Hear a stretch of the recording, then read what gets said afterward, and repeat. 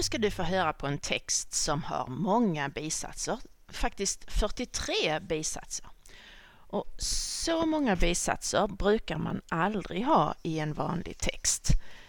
Men det fungerar. Så här många bisatser kan man ha.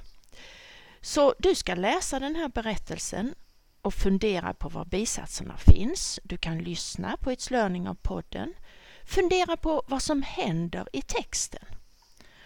Och sen ska du skriva in bisatserna här nere på pappret. Du kan se vilka bisatsinledare som finns och hur många bisatser det finns av varje sort. Tänk på 1. Alla bisatsinledare har ett subjekt efter röd. Utom som. För som kan vara både med subjekt och utan subjekt. Om det är med subjekt, då är det en fin röd efter. Men är det utan subjekt, då finns subjektet inne i bisatsinledaren också.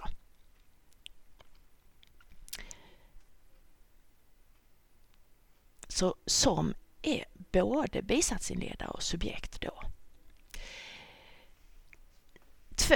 När bisatsen kommer först i meningen måste det komma ett verb precis efter bisatsen.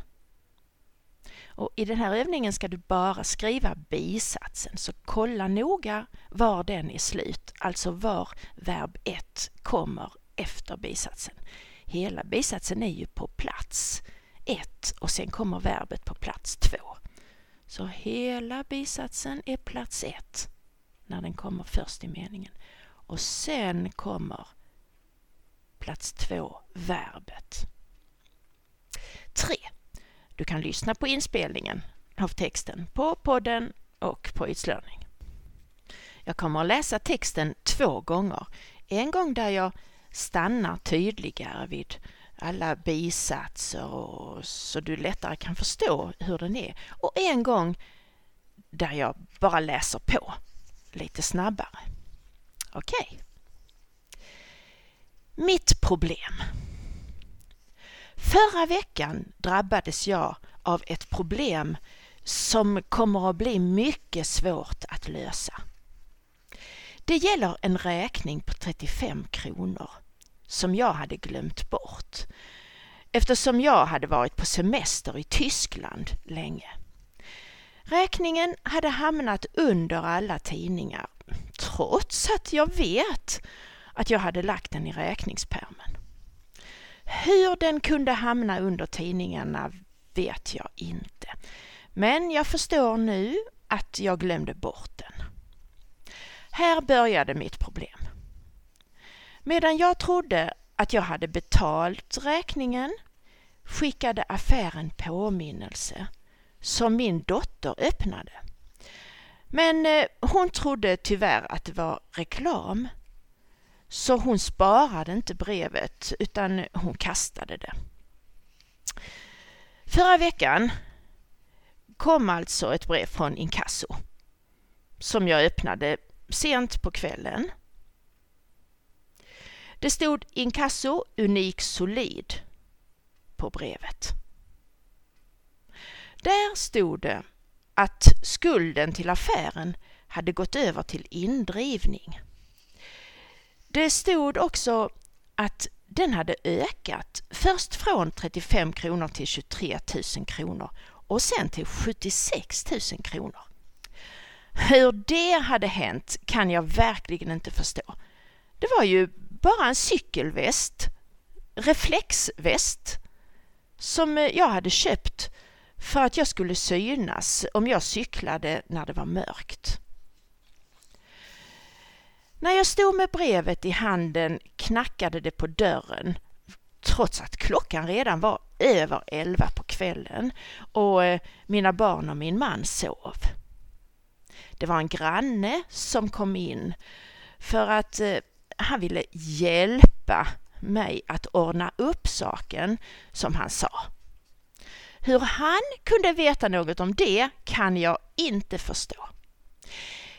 I alla fall sa grannen att om jag betalade honom 1000 kronor varje månad i 1 år skulle han fixa bort skulden innan den blev ännu större. Jag förstod inte om han var snäll eller ej. Det var bara så konstigt. Alltså står jag med en skuld nu som har blivit stor, trots att det bara var en räkning på 35 kronor först.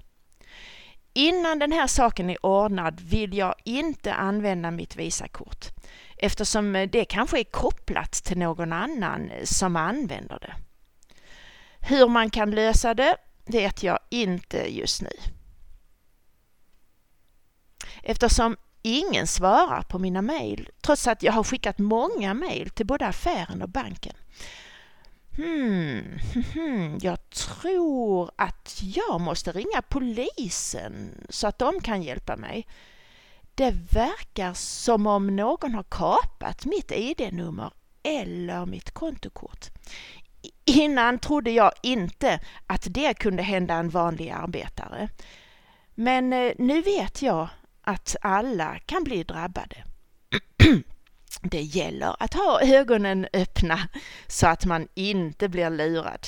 Jag tycker att jag är duktig på det. Men oj, jag har ju glömt att spärra mitt kort.